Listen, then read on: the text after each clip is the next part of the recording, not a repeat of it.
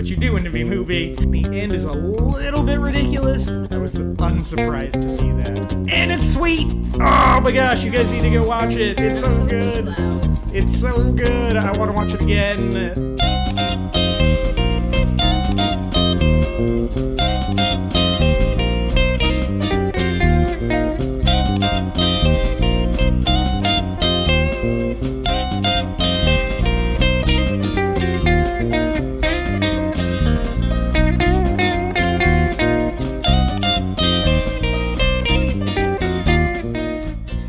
Hello, weary internet travelers, and welcome once again to the Before and After Show. As always, I'm your co-host, MJ Smith. I'm your other co-host, Ryan Buell. And this week we're joined by Alexis Johnson. Hi. Hey, Alexis, how's it going? Okay. Yeah, it was an uphill battle to get this recording started today, but we did it. We finally figured it out, and here we are. So, Alexis, for people who don't know you, what do you do on the internet, and where can people find you? And I think you have something coming up that people would be really excited about. What do I do on the internet? Well, nothing today because my computer sucks. I'm just kidding.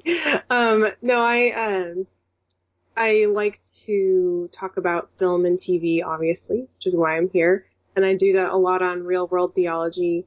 I'm pretty active on Twitter because I'm a writer. I want to go into film and television, chiefly as a screenwriter, but I also like doing pretty much anything on set as well. And I'm finishing up a novel that I started writing when I was about 19 or 20 and getting that ready to be published and available on July 1st. So, July 1st? Yay. Mm-hmm. Wow. That is coming up. Yeah. So you can see why I was freaking out a bit about my edits earlier this week. Yeah, that makes sense. So are you self-publishing the book, or? I am. I did it back then as well when I was really young and didn't know what I was doing, and it was just terrible. I mean, so bad. So it was a long time ago. And yeah, but I am doing it as self-publishing and independent publishing experience because that's just the route that's best for me. I kind of like to have more of a say in the design and more of a say in what actually happens with my story. I'm not against traditional publishing at all, but it's just that's not the route I wanted to go. So, yep, yeah, here I am. That makes sense. So what's the elevator pitch for the book, and where can people find it? The elevator pitch. Okay, it's YANA, and if you don't know what that means, it's just young adult, new adult, so just kind of that age group. But I think anyone could enjoy it. I really believe that. My husband read it. He really loved it. And he gave me honest feedback too. He wasn't just like, oh, I like this. You know, he was pretty, gave me his critiques. So I think it's good for any age group.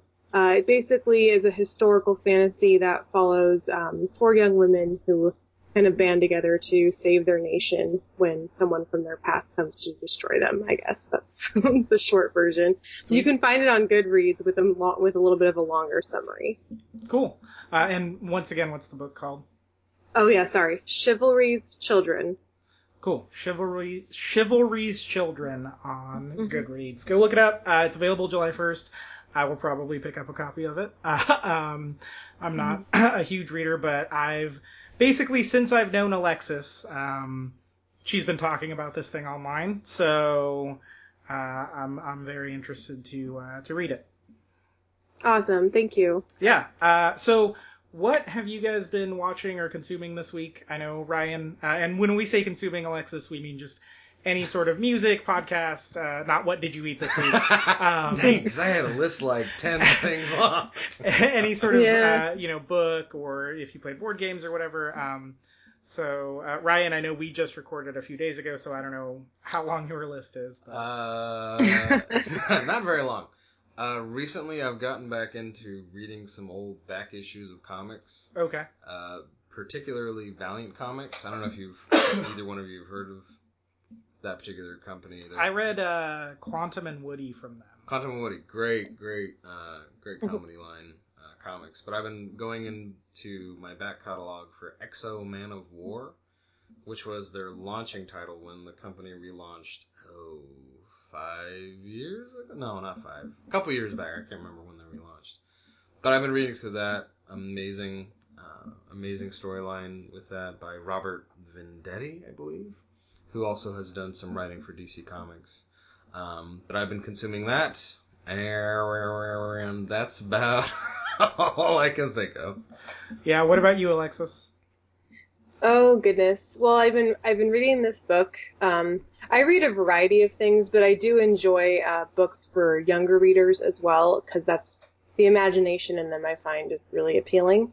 So I found this book called The Girl Who Drank the Moon. It's a little fantasy novel, and I'm really loving it. It reminds me of books that were written, when I was a kid back in the, very end of the 80s, early 90s, when I was really, I was always an avid reader. So it just has that same spirit to it. I'm really enjoying that book a lot. So I definitely would recommend it. And consuming elsewise, let me think. Ooh. Gosh, well, I've been watching, a ton of shows that have kind of wrapped up on TV. Mm-hmm. But, and then, Guardians of the Galaxy, so far my favorite movie of the summer. But I haven't been to the theater that much, actually, just because I've been working on the novel and a bunch of other stuff, crazy life things. But I think, that's the two that stick out most for me is Guardians, and I really love that. And then, the book. So. That'll be my contribution. Yeah, I'm. You've probably watched 10 movies. So here's the thing. We're recording this on a very rare weekday off for me, and so last night it's also my birthday, and so last night I was like, oh, that's my alarm for work. Oh my goodness. That sounded like Vader's intro. So everyone at work thinks it's that. It's the opening to the Alexander Hamilton song, the first song from Hamilton. Okay. But I didn't because I know what it is. I was like, yeah, that's what this is. And then it went off during a meeting one time, and I dismissed it, but apparently I just snoozed it.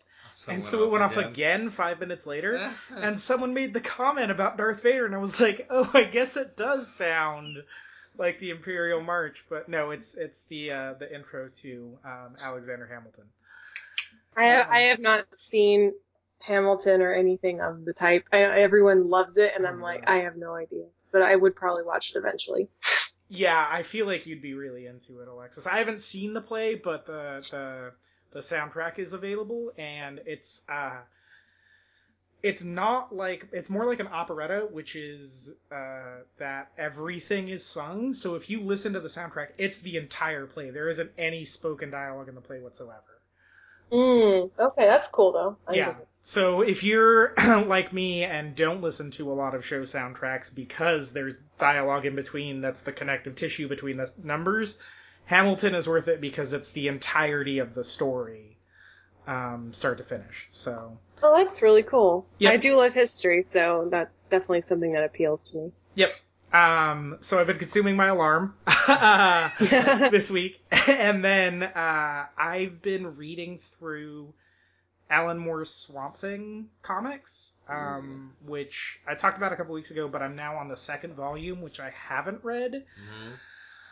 Does it up the ante. Does he go to weird places? Yeah, it gets rough, man. Yeah. That's Alan Moore. Yeah, it gets Game of Thrones weird. Mm-hmm. I'm not surprised. Yeah, you basically find out that the main female character, Abigail Arcane, her uncle, Anton Arcane, who is this kind of psychopath, obsessed with death guy, who in the run before Alan Moore Swamp Thing was killed, Moore brings him back because no one in comics truly ever dies. Mm-hmm. And you find out that he comes back and possesses the body of her husband. Yeah, and all the other implications that come along with that. Oh. Yeah. So Alan Moore. Guy. Yeah. And they okayed this in DC Comics? So that's the thing.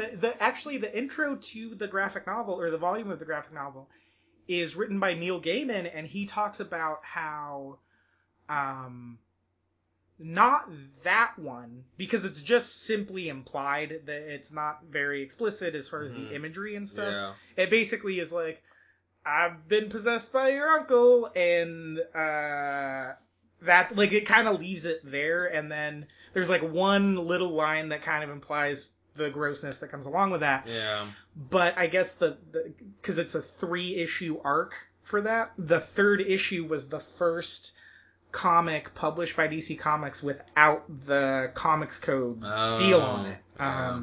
Which is, I believe that's the one where Swamp Thing has to actually go to hell itself and rescue Abby. Oh my gosh. This is the volume that, like, it all starts to hit the fan. Alan Moore owes Stan Lee a great deal for that, because Stan Lee was the first one to write a comic without the approval of the Comics Code people. Really? Yep.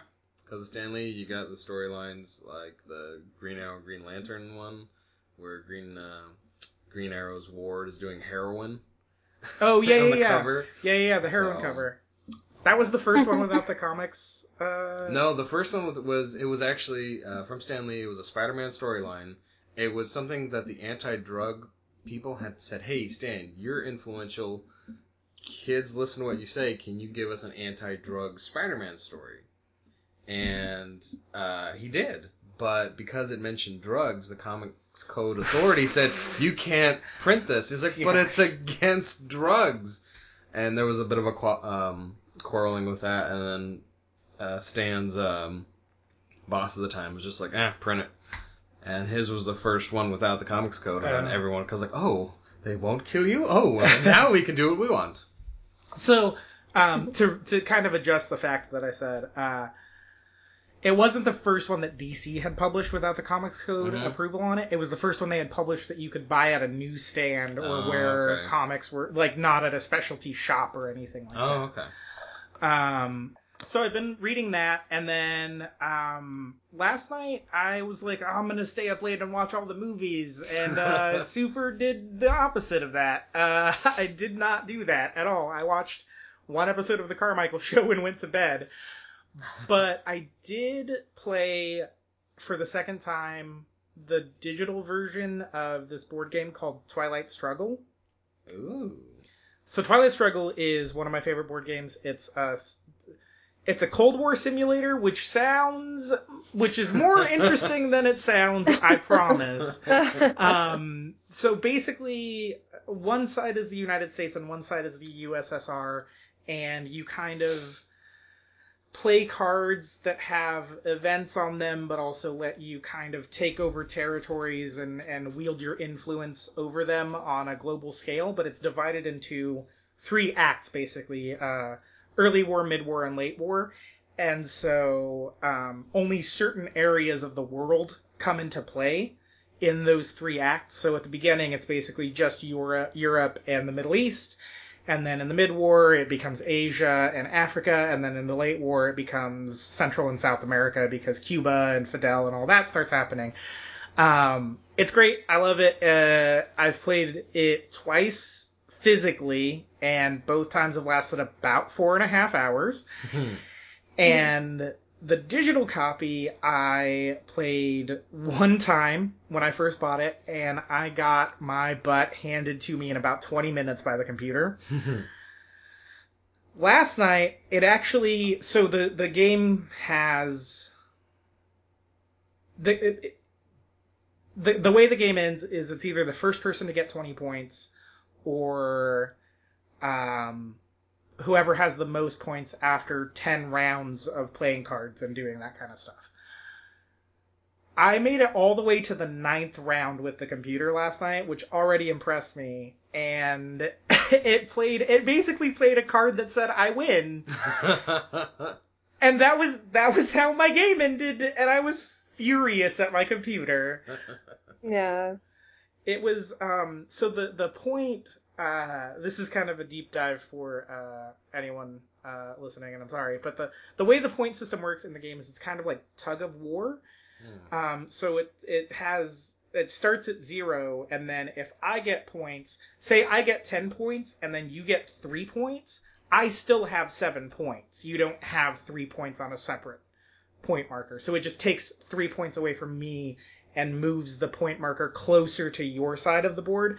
So it goes back and forth like that. This dumb computer played a card that was like, if this condition is met, you have to give 6 points to your opponent, and then the game is over. It doesn't score anymore. Whatever the score is after you give those 6 points away, that's the end of the game. And the stupid computer had 12 points, and so by giving me 6 points, the computer still had 6 points. Mm-hmm. And so it won. It just came up and said the USSR defeated the evils of capitalism. That's gotta hurt your that's too bad. patriotism. Yeah. It's true that there's a couple games like that, like Twilight Struggle. When you lose, it's just like, man, the implication of that is kind of rough. And then there's another board game called Commissioned, which is about that's right, the apostles. Right? Yeah, it's about the apostles starting the early church. And if you fail, God is not sovereign in this game. Oh wow! It basically tells you, if you don't build a church in every city on the board by the end of the game, Christianity does not spread across the world. Man, you play these heavy games. That's a little intense. Yeah, and the stupid thing is, the second time we played that game, we had a church in every city except one, and I was like, I'm pretty sure Christianity's gonna be okay. But not according to the game. Though. Not according to the game. Definitely. Yeah. That's hilarious. I didn't even know about that, but I have to look that up because that just makes me laugh. Yeah, it's called Commissioned. It's actually a pretty good game, but... It's like Pandemic in reverse, right? Yeah, so if you've played Pandemic, which is all about removing these cubes from the board and containing the spread of diseases, this is, you want to put these cubes all over the board and facilitate the spread of Christianity by assuming the role of one of the apostles and praying and doing missionary work across the ancient world. And it is... It is not as blasphemous as it sounds. It's actually, it was designed with the intent of being honoring to God, and is like, usually when they put a Christian theme on basically anything, it is bad. Yeah. And it's not. It, like, the mechanics make sense for a board game. The rules don't have these weird, dumb contradictions in them. There's a couple of the things that aren't quite there, but it's, other than that, like, it's probably the best board game of that type with a Christian theme on it that there is. But I didn't even know that Christian board games were a thing, honestly, because I guess I never thought about it or like thought about looking into it, but yeah, that's interesting. I'll have to look that up. Yeah, Commissioned is the name of the game. It's worth looking up. I think it's worth supporting. We won a copy of it, but I think, and they pack a lot in there for, it's, you know, it's a $40 game because it's a boutique board game, but it's I think it's worth it. I don't know. There's a lot of stuff in there, and you know, the building a church in every city on the board is just one way to play the game. It comes with 6 different ways you can play the game. It comes with a double-sided board, so one of them is the ancient world, and then the other one is the world at large that you have to spread Christianity across. So the stakes escalate very quickly in that game. We're going to take a short break, and we'll be right back to talk about our expectations for Wonder Woman.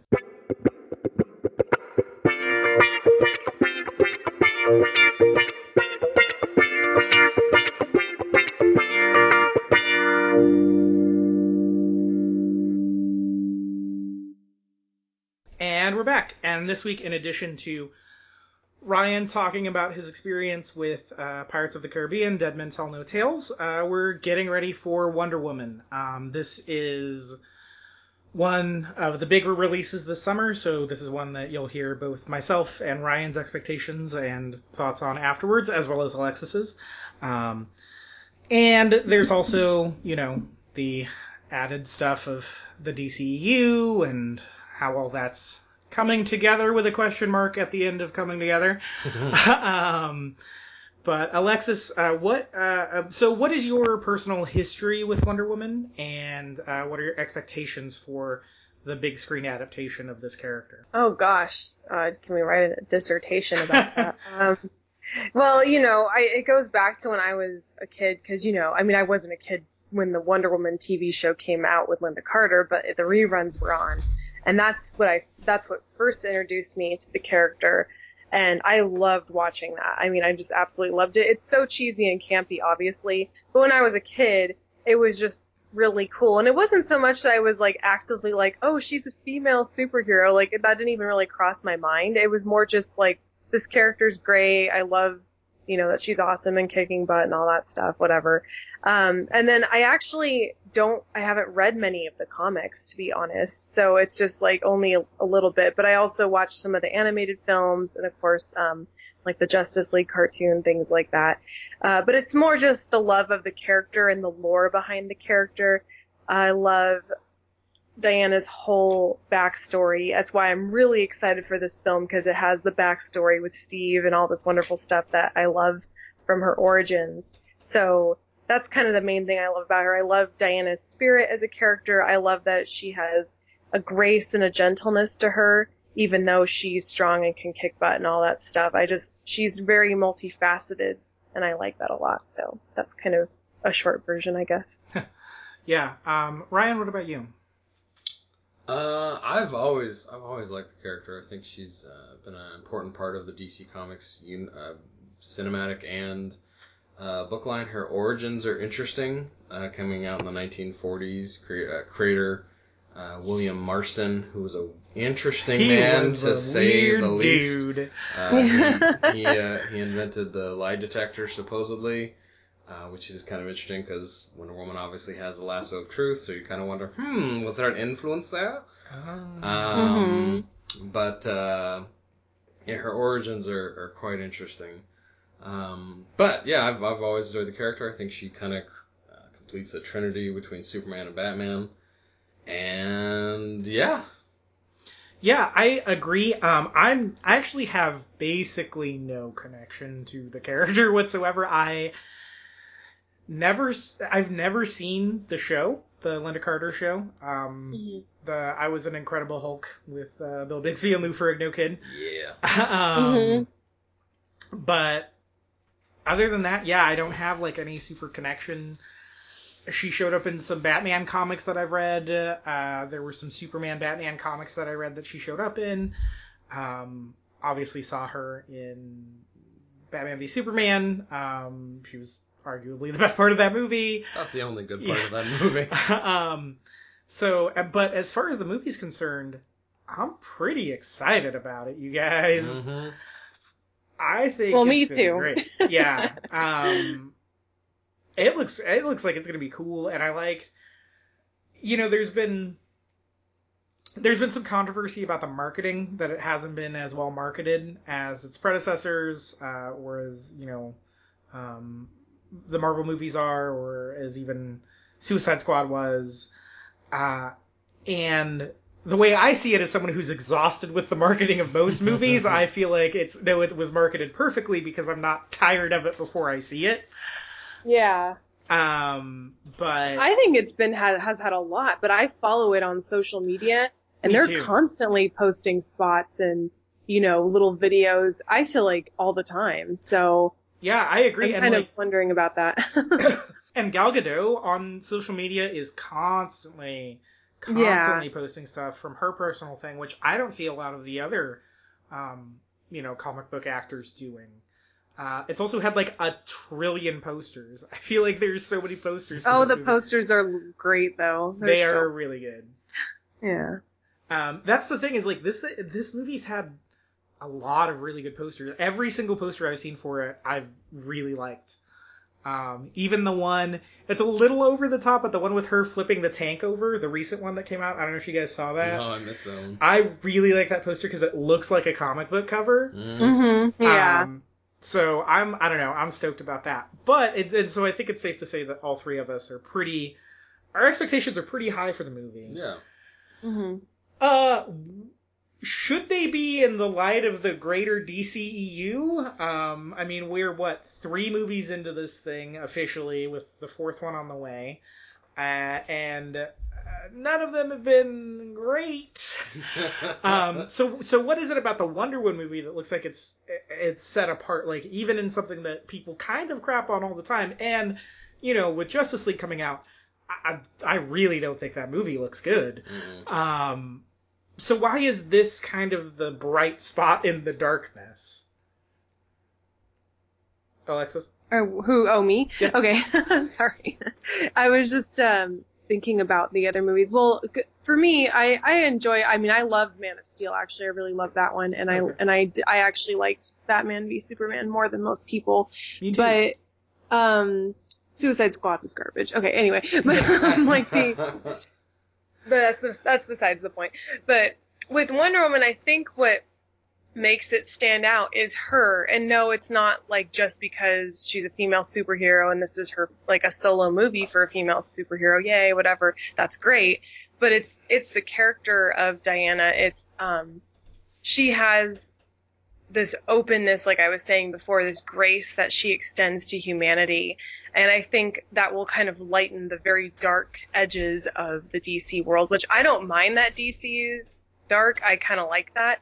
And I love Marvel too, so it's not really just one preference over the other. I tend to go for things that are a bit darker just because I like that reality. But I think Diana she shines because of the kind of person she is, and the sort of love she has for mankind is really going to be apparent, even though obviously they don't deserve it. And I think that's something that will really, I guess, get under the skin for people, is seeing this character who has a more positive background to her than like someone like Batman, who, I love him and I love his story, but he's a dark character and he has some issues for sure. Yeah. And I think Diana has issues, but they're different, and she also just brings a lot more positivity to the plate than other characters. That's just my 2 cents. Yeah, it's true. I mean, all superheroes have issues. Get it? Yeah. Boom. Anyway, that was stupid, and I'm sorry. But Ryan, what do you think? Why do you think this one is We've been burned by the DCEU in the past, but for me, I can appreciate Man of Steel. But for me, having grown up with Superman, and he's one of my favorite superheroes, to me it was a disservice to him the way they've been portraying him as this guy who's struggling with self-identity and like, what should I do? You're Superman. Nut up. Let's move on. Yeah. But with Wonder Woman, what I think is making this kind of the bright spot for the DCU is the fact that it's going more with the traditional way of, at least based on the Marvel way of doing things, giving us a origin story and giving us kind of background into the character. Whereas with like Batman versus Superman, Suicide Squad, it's just like, here they are, move on. Here's this, deal with it. Which in some movies works, but not so much in superhero comic movies, where you kind of need to know, give me some background information and not in these weird little snippet things. Like, give me some solid reasons why I should care about this person. So Wonder Woman, I think, is going to do that. And I think they had to do that with Wonder Woman because this is her first theatrical release. Mm-hmm. And to do anything else, I think, would be to have done a disservice to the character and to the potential franchise. Absolutely. I think they're doing fan service really well. Because it's set during World War I, if I'm correct. Which is when she debuted in the comics, the 1940s. That's when she originally came out. Well, World War I was 1914 to 1917. Oh, I'm an idiot. And World War II, then. So I think... no, the movie's World War I. That's right. the movie is World War I. Okay, well... The movie's World War I, but she came out in World War II. She came out in World... Okay, cool beans. I don't know history. Anyways, so she, I think that's a great callback for that. I think the casting is great. I love Chris Pines. Yeah. I think he was a perfect choice to kind of be the yin to her yang. I don't know if that's the right way of saying it, but the guy that kind of is our eyes into this strange Amazon world, and I think he was a great choice for that. So yeah, I think it'll be really good. But I don't think they'll have the same formula for the rest of what's coming out. So I think this will be amazing, but Justice League not sure about. Aquaman. Yeah. And I love James Wan, but man. Yeah. So, but this one will be good. So yay for that. Yeah, I think part of it is there are no they get to set the expectation, which this is the first time they've been able to do that. As in their competition with Marvel. Obviously Marvel's done origin stories before, but this is the first female superhero theatrical release. Yes, we've had Jessica Jones on the series, and Black Widow's kind of been there for the whole thing, but this is the first like female-led theatrical release, feature-length movie about a female superhero, and because of that, they get to set the bar for how that needs to be. Yeah. And yeah, I think that's super important. I think that has a lot to do with what's coloring our expectations, because we don't know what this is supposed to look like. So this is the norm. Mm-hmm. And the fact that they're doing, by all accounts, a good job with it helps, for sure. But I think we might be a little more ingratiated to it if it was a little less good looking, too, because there's just no solid round for it yet. And if it did turn out bad, if Marvel comes along with Captain Marvel in a few years and they move the bar up, then we'd be able to look back on it. We'd have hindsight to say, oh, like where Wonder Woman started was kind of okay, but then Marvel like delivered on it. But because it looks good, it looks like what's going to happen is we're going to have to look back on Wonder Woman and be like, how does Captain Marvel stack up? And I think that's going to go a long way to helping this movie. I feel like this movie's going to make a ton of money. Oh, yeah. Oh, it definitely will. Yeah. Oh, it definitely will. It's making history, essentially, too. So that's a big thing. History for the character, but history in cinema, like as you were saying, it's the first solo female cinematic release. So it's a huge deal, as far as superhero lore.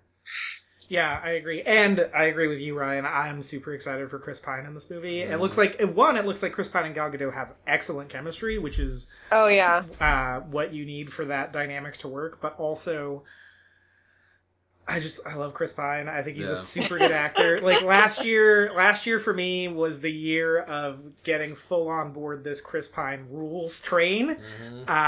Between Star Trek Beyond, which I loved every second of, and Hell or High Water, which I also loved every second of, I was like, yeah, okay, I'm down. Let's go, Wonder Woman. Let's do this. It looks like he knows exactly what to do with that character, Steve Trevor, the way Nathan Fillion did when he played that character in the Wonder Woman animated movie. I don't know if you guys have seen that. Yeah, I've seen that. I love it. Yeah, he was great in that. I'm actually a little bummed they didn't get Alfred Molina to come back and be Hades.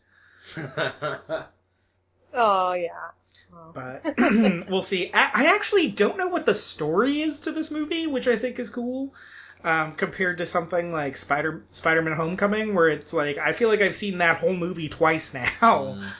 I kind of know a little bit of it'll be like parts of her well-known origins, right. But as far as like what they're doing with World War I setting, I have no clue. Like, that's been pretty mysterious, which is good, like really good. So yeah.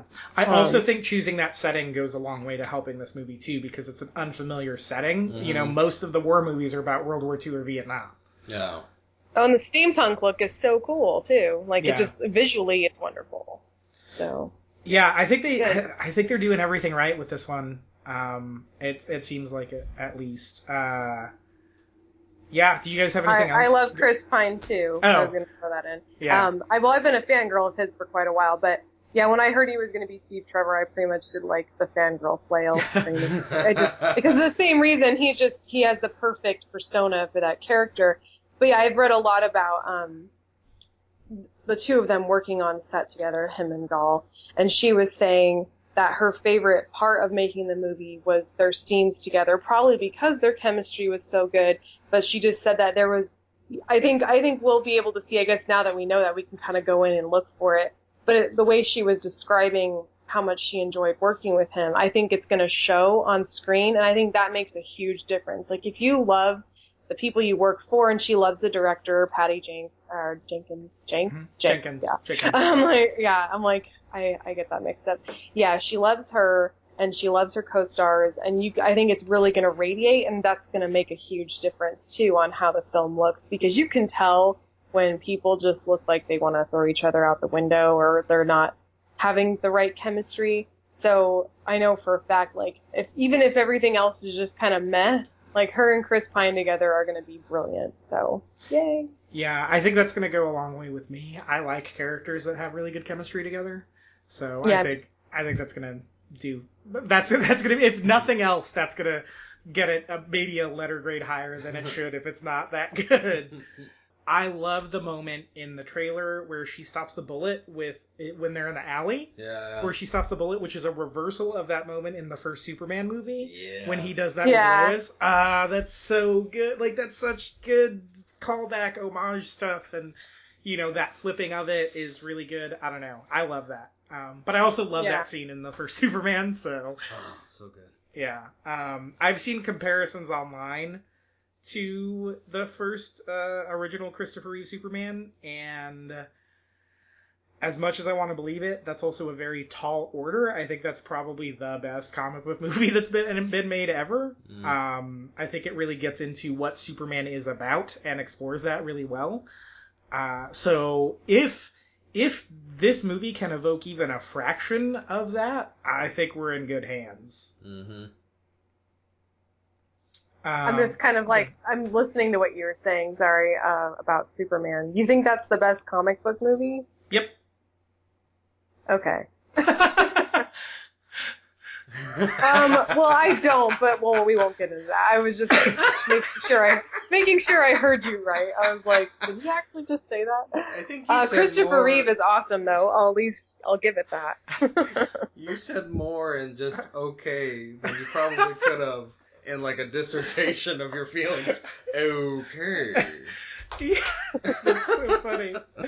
Sorry. No, that's I didn't mean that like in a condescending way. I was just like my brain was turning as you were talking, and I was like, wait, is that what he just said? I wasn't sure. Okay. No, that's fine. It wasn't condescending or even dismissive the way some people's like you said, it just was the encompassing of like, man, I really don't agree with that at all.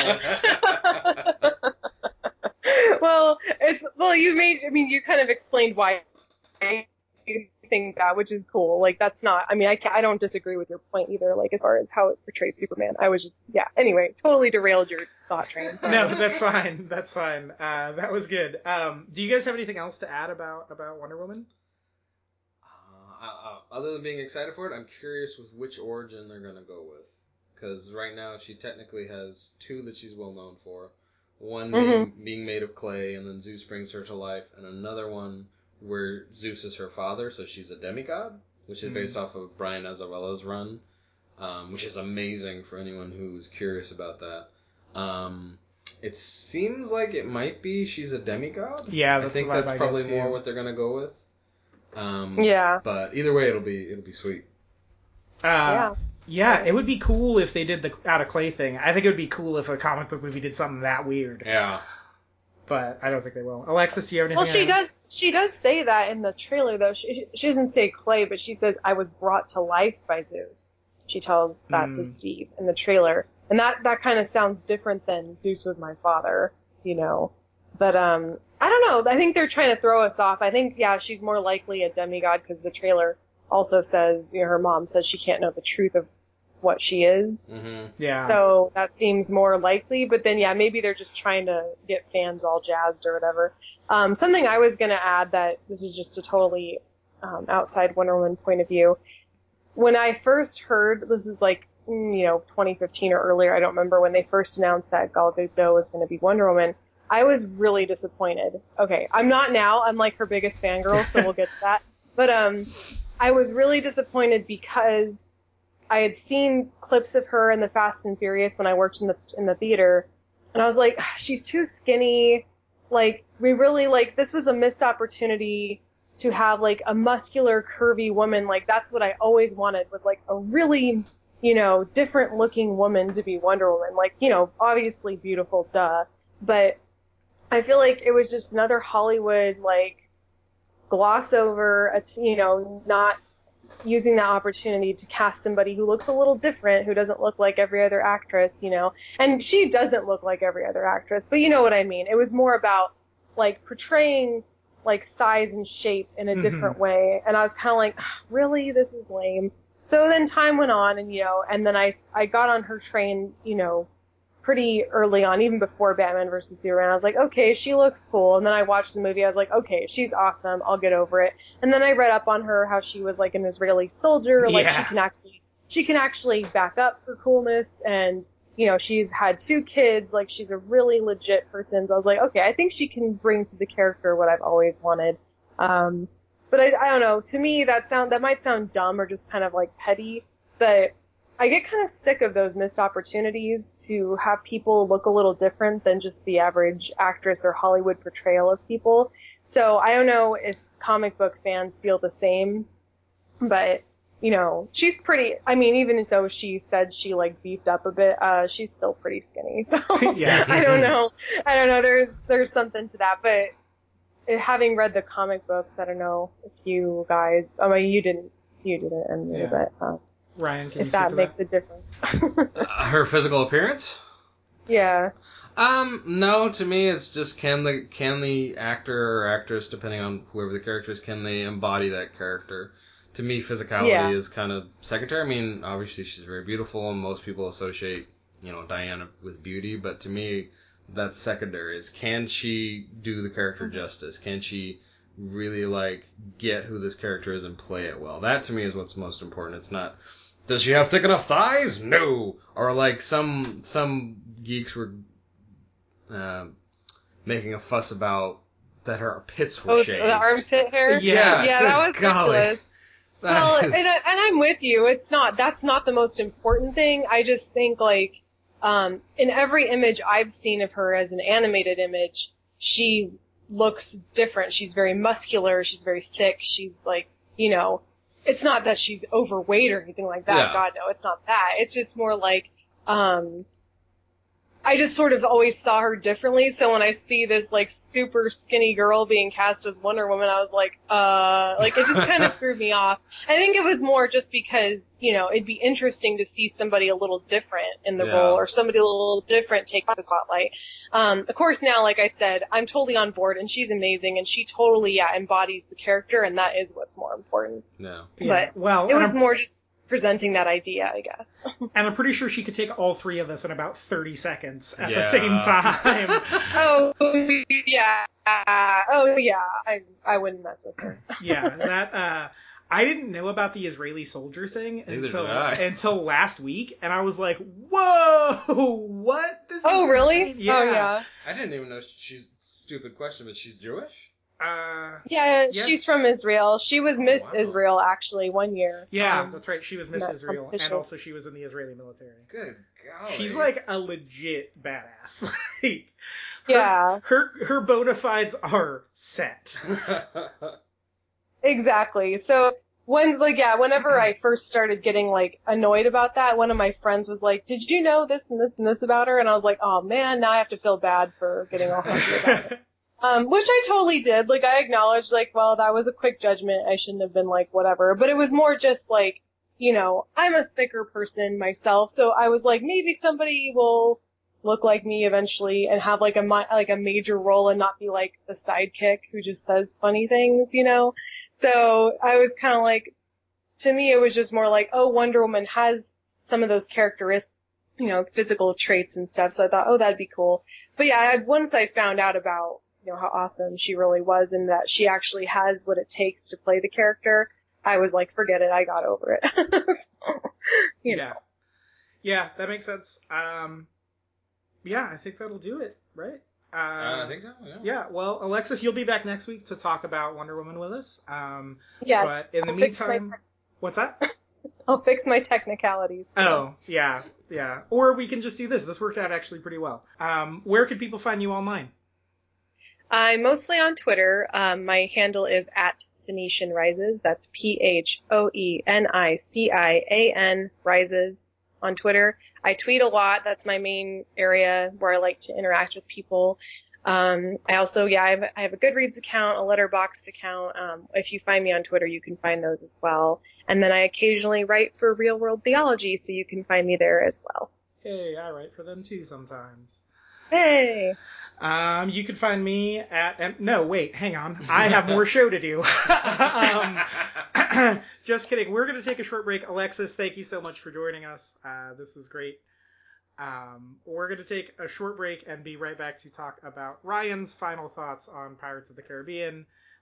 Dead men, something about dead men. I don't remember anymore. Dead men don't sink ships. No. Dead Men Don't Wear Plaid, I think. It's a remake of that Steve Martin noir movie with Johnny Depp in it. And also he's a pirate. We'll be right back.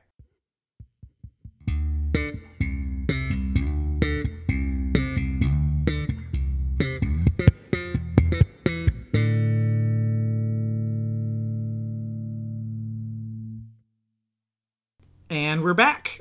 Join us again next week to hear what all three of us thought about Wonder Woman. Based on the early reviews, hopefully we'll like it. So to transition into something not as good, Ryan, you went to see Pirates of the Caribbean, 8 million dead men can't have bread on Sundays. I don't remember what it's called. Dead men can't have bread on Sundays. Almost would have been a better title. I think it's called Dead Men Tell No Tales. Yeah. So, headed into it, you were hopeful. I was hopeful. It looked which fun. is good. It looked like a really fun movie. But you also said that if it sucked, you wouldn't be surprised. Yeah. So, were you surprised? Nope. I was not, sir. So let me start off with my one positive thing. Okay. I liked how it ended. Because it was over? Yes. Because it was over, and how they kind of retroactively fixed a lot of stuff from the previous 3. Okay. The 2 sequels plus the 4th one. Mm-hmm. This. Yeah. Yep. My math, I always had to make sure. Yeah, the previous 3. So this one ends. Spoilers. No one saw this movie, and I doubt anyone else will. Yeah. So, the crux of the movie is Will Turner, the hero from the very original Pirates movie, is cursed because of what happens in Pirates 2 and 3. And he's now the captain of the Flying Dutchman, the dude that gathers souls up from all the dead people that go to sea, because apparently that's plentiful. So yeah, Davy Jones Locker. Davy Jones Locker, that whole deal. Anyway, plot of the movie is his son, Will Turner's son. Okay, so you were right. It was... It's his son. His whole purpose is to find the Trident of Poseidon and somehow end the curse for his father, so his father can be on shore again. Man, that's really good on paper. It sounds cool. Executed very poorly. Yeah, I guess so. Because you've got... So that's his storyline. You've got Captain Jack in this movie, who is kind of at the end of his rope. He's not doing great. His intro, he is kind of down on his luck. So he's Johnny Depp. He's Johnny Depp, very much. And so he's kind of at this, like, well, I've got nothing else to do, and literally is covered in pig crap at one point, and just not doing great. So, and then you've got this other girl, I can't remember her name, and everyone thinks she's a witch, but she's just really, really smart. She's an astrologer, and what she calls a horologist, which they had a real great fun time saying that, because, It sounds like horror. Yeah, and I just thought that was stupid. Anyways, and she's got, her father left her a diary, which will lead to Poseidon's trident, and so all 3 of these coalesce, and they eventually end up on a ship out to sea trying to find the trident. Meanwhile, you've got... Oh my gosh, it keeps going. Yeah, meanwhile, you've got Captain Salazar, who... Is that Javier Bardem? Yeah, Javier, the main villain of the movie. He has been trapped in this mountain, and he wants to kill Jack Sparrow, wants to have revenge on him, because when Jack Sparrow was young, he kind of ruined things for him and killed his crew and all that. And you get a little bit about why Jack Sparrow, how he got certain things, horrible CGI face and all that terrible crap. Anyways, so he gets released from this cave, and he's hunting down Jack Sparrow and everything, and adventure ensues. My critiques of the movie. So first off, all of that actually sounds decent on paper. It sounds interesting. I liked Salazar's character. I thought to me, he was the best kind of acting that was done in the whole movie. But it just was, for me, it fell flat. Like, is it because there's too many moving parts? Yeah, there's just too much going on, and none of it is given any weight. Ooh. Like, none of it is given any weight. Like, Johnny Depp's performance. I've heard several reviews. I don't want to just be a copycat of them, but it holds true. He's at this point just a caricature of a caricature. Mm-hmm. Like, it's just Jack. It literally. You don't feel like you're watching a character. You're just watching Johnny Depp just act silly. Right. Like, even from his intro to the end of the movie, you feel no weight. Like, there were like 2 scenes where there's a little bit of legitimate acting. But nowhere near as good as what he was in the first movie. First movie, he was all the silliness that we expect, but there were those moments where, like, this guy's smarter than he's letting on. Right. Like, which to me was the appeal of the character in the first. Like, he was weird and quirky, but you thought, like the Joker, like, he acts like he doesn't know what he's doing, but secretly he's kind of manipulating things to the way he wants, which I think made the character great. But then 2, 3, 4, and then this one... He's just kind of reacting to, like, oh, crap is happening to me, and I'm just gonna look at my bumbling adventures. That's pretty much all he does. The guy that played Will Turner's son, don't remember the actor's name. Just why? Pretty face, not great acting. Okay. Felt like, and you know me, this is technically a father-son story. Yeah. And the opposite, when that started, I was like, okay, I could be on board with this. This could be the emotional link that makes me go, okay, I could dig this movie. Nope. Because Orlando Bloom's acting tied with this guy, it was like dead fish kissing. Nope. Nobody wants to see this. How much is Orlando Bloom in it? He's in the beginning for about 5 minutes, and he's in the end for about 5 minutes. Okay. And Keira Knightley she comes in, but she has no lines. She has no lines? She's just there, and her and Orlando Bloom embrace, families together again. So I liked that. I kind of liked, okay, they kind of gave us back the happy ending that we got from the first one, because Gore Verbinski had to bring his weird mythos into it all, and Touch of Destiny and all that weird crap. So I like that, but acting was just not that great. And the plot just moved so slow.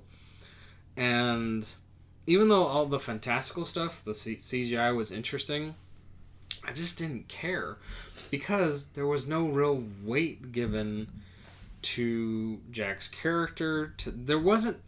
Because there was so much going on, I just didn't care. Right. So, did any of the set pieces stand out to you even a little bit? Like, I heard the opening scene is pretty cool with a safe, I think. Yeah, that to me... Like a Fast Five style safe chase. It was like that. To me, it was a little bit... I mean, obviously, these movies are quote-unquote fantasy, not in the terms of, like, Lord of the Rings fantasy, but they're fantastical. Right. I mean, supernatural stuff happens in them, too. Supernatural. So, there can be a little bit of a leeway to be like, well, you could forgive certain things. But the safe chase scene to me was just so ridiculous. And over the top, it pulled me out of the movie. Because they attach this cord to a safe, but the safe pulls the whole building with it. Mm-hmm. And I'm like, I don't understand physics or certain things about structures, but I'm pretty sure it would take more than a dozen horses to pull a safe and a house. I'm pretty sure you need more. It just doesn't look like that would work. I mean, the movie was pretty. Like, it looked good. But there was just no connecting to the characters. Would it have been more interesting if it was just called Ghost Shark and just about all the ghost sharks? Because that was the only thing that piqued my interest, was all the ghost sharks. That scene was creepy. If they had made it more about that would have been terrifying. But then you would have just had Jaws. Ghost Jaws. Ghost Jaws. I'm down. I'm wearing a Jaws t-shirt as we speak. So we're not recording at my house, and I had to bring Jaws with me to feel safe recording. Because I'm always looking at a Jaws poster. You're always looking at a Jaws poster, and I'm not wearing my Jaws shoes as I usually am. I'm wearing flip-flops, so I had to wear my Jaws shirt. It's my safety blanket, man. What can I say? I just need Jaws somewhere. Yeah, that was an interesting scene, but I mean, ultimately, just another. Hey, look, CG. Yeah. But yeah, just there was good potential for Jack's story, especially with him kind of being down on his luck. Things are not going great. You know, like there was potential for some good character moments, Mm-hmm. but it just was glossed over, and Johnny Depp just was kind of like, ha ha ha, you know. Uh-huh. I don't know how else to describe it except that. So and I was telling you earlier, I almost fell asleep during the movie. Yeah, which is crazy because it's the shortest Pirates movie by about 20 minutes. It felt forever. Like it just. How's Paul McCartney in it? He's got like 2 minutes in it. He was fine. You find out Paul McCartney, the actor, is playing Jack's uncle. And he has a real quick exchange with him, basically saying, it was kind of funny dialogue, but just like, if they try and disembowel you, ask for Herbert. He'll leave your feet alone. Pretty much is what it boiled down to. That's and pretty great. If they try to hang you, mention my name, it'll be quick. Oh, I like that. I don't think that's a good use of just like having Paul McCartney around. Yeah, I mean, it wasn't terrible, but it just, for me, it was just like, okay. Alright, cameo. Yeah. So I had heard that this was basically The Force Awakens for a franchise that has not been gone long enough to warrant a Force Awakens. Kind of. Yeah, you've got the Will Turner character and Will Turner's son. You've got the Keira Knightley sassy kind of lady who kind of, don't take nothing from nobody and, does things her own way.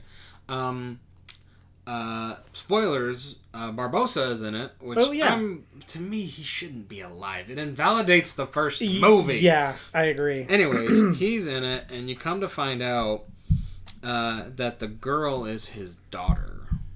That gets revealed which was an interesting twist. And he actually dies at the end of the movie, saving her life, quote unquote, in a weird timing, trying to be an emotional scene, but was too CGI to be emotional. And then she recovered real quick. Oh, you're my dad? Yes, I'm Barbossa. I hated you before. But this little moment has made that possible. Ha-ha. Dead. Well, see you later. See you later. Moving on. So, yeah, I did not like it. I cannot recommend anyone go see it. So, does it bring an end to the Pirates movies? Because I keep hearing that it is, but it didn't do well here, but it did do pretty well internationally. I think it brings closure to the first 4. Okay. So now I think they've wrapped everything up with Will and Elizabeth Turner. Mm-hmm. And now the family that's there, I think they've wrapped it up. Jack's got the Black Pearl back. It ended very much like the first one did, where everyone's kind of got their own happy ending, and hey, more adventures could ensue. Mm-hmm. If it ends here, I think that's fine. Like on a story, like even though I didn't like the movie, I did like how it ended. Like as a story, like okay, cool. It feels bookended. It does feel bookended. So if it ended here, great. But I can see them now having more freedom in that they could make more if they wanted to. I think it's left open for that. I don't see why they can't. I hope they don't. Right. But I don't see why they wouldn't. Bring The Rock in. Just put The Rock in the 6th one. He's saved other franchises. Fast and Furious Pirates Edition. They ripped off the safe chase from Fast 5 at the beginning of this one. Yeah.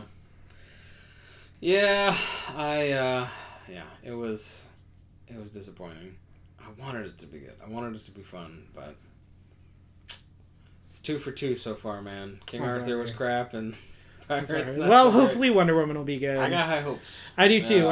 And embargo was lifted on the reviews, so based on that, I'm pretty on the hype train for that. Yeah. And then you get a couple weeks off after that. Yeah. Time to breathe, trying to catch up. I got so many movies I still need to see. Yeah. But yeah, Pirates. I gave it an R. Okay. Yeah, that joke happened. And it was terrible. I don't know if I edited that out of the last episode or not. Did it make I it? don't remember at all. But this one, it's not. Nope, it sure isn't. Well, thanks everyone for listening. We'll be back next week with Alexis Johnson to talk about our final thoughts on Wonder Woman. And I'm going to be giving my expectations for the cruise missile's latest, The Mummy. Man, I gotta go see The Mummy this week, next week, whenever. Next week, man. Maybe I'll go see it with you. We'll share the burden. Okay. I kind of want to see it just Really? to be like, yeah, it might be fun. Maybe. I hope so. Gosh, Could be I don't crap, think too. so. Golly. That's going to be a fun one. That's going to be a fun couple weeks. You can find this podcast on iTunes, SoundCloud, Stitcher Radio, any RSS burner that you can put on your Android device. Just search the Before and After Show. You'll find it there. You can find me on YouTube at Real Perspective. That's REEL Perspective. This week we have a game space for you guys, and if you check out last week's episode of Real Perspective, myself and Mike Moria asked the question, will it Johnny Depp? That was a deep cut for you Rhett and Link fans out there. Be your mythical best. We asked the question, is Johnny Depp a good actor? That is the title of the episode. And the power of clickbait, you guys. This thing got 24 views in 24 hours. Nice. I have no idea how. Also, I know I've been talking about this the last couple weeks, but it finally got released. I was on the Real World Theology podcast to talk about Passengers. So if you haven't listened to that yet, go do so. But just this week, on Monday of this week, I was on the Hey What You Watchin' pod, part of Talk Film Society. That's Talk TALK, like talking about movies. Talk Film Society. They have several podcasts. They released 8.5 hours worth of podcasts on Monday. So go give them a listen. The Hey What You Watchin' podcast, it's essentially the What Have You Been Consuming This Week stretched out into a 2-hour podcast. It is much longer than what we usually do here. It's myself and Marcelo Pico and Matt C., whose last name I can't pronounce. Over there, it is a little less family-friendly than what we do here. There's a lot more violence in that podcast. It's a lot gorier, the podcast is. Like you guys fight? Yeah, we fought over Skype and stabbed each other. I was waiting for that to land in your brain. I was like, is he just gonna let me say that the podcast is gory? I'm just here listening and I'm like, it's like No. Fight Club. No. It's for language reasons. It's not too crazy. The last maybe 10 seconds are, but other than that, it's not too bad. But it is, if you usually listen with your kids around, maybe don't that. But yeah, it was real fun. I got to talk about Night of the Hunter, which is an incredible movie that I didn't get a chance to talk about here because I talked about it over there. It is one of the best movies I've seen in a long time. Go listen to it. Also, at the end of that episode, me and Matt play Movie Password, and I help him set a new record on that game. So go listen to that. The clues I give make me laugh a lot. So go listen to that at talkfilmsociety.com, realworldtheology.com, REEL, worldtheology.com. Once again, get it. You can find me on Twitter at mjsmith891. You can find my writing at keithlovesmovies.com and Word of the Nerd. I'm all over the internet. I have another podcast coming up this month probably that I'm going to be guesting on. You're going to be tired of seeing my ugly mug on the internet pretty soon, I think. Nice. So, yeah, until next time, we recorded this episode in pieces, so go watch a movie we talked about. Cool catchphrase.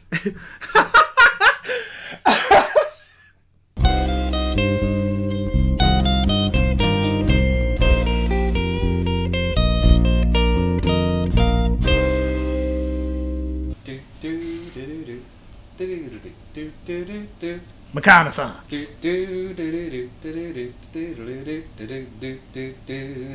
Reconnaissance.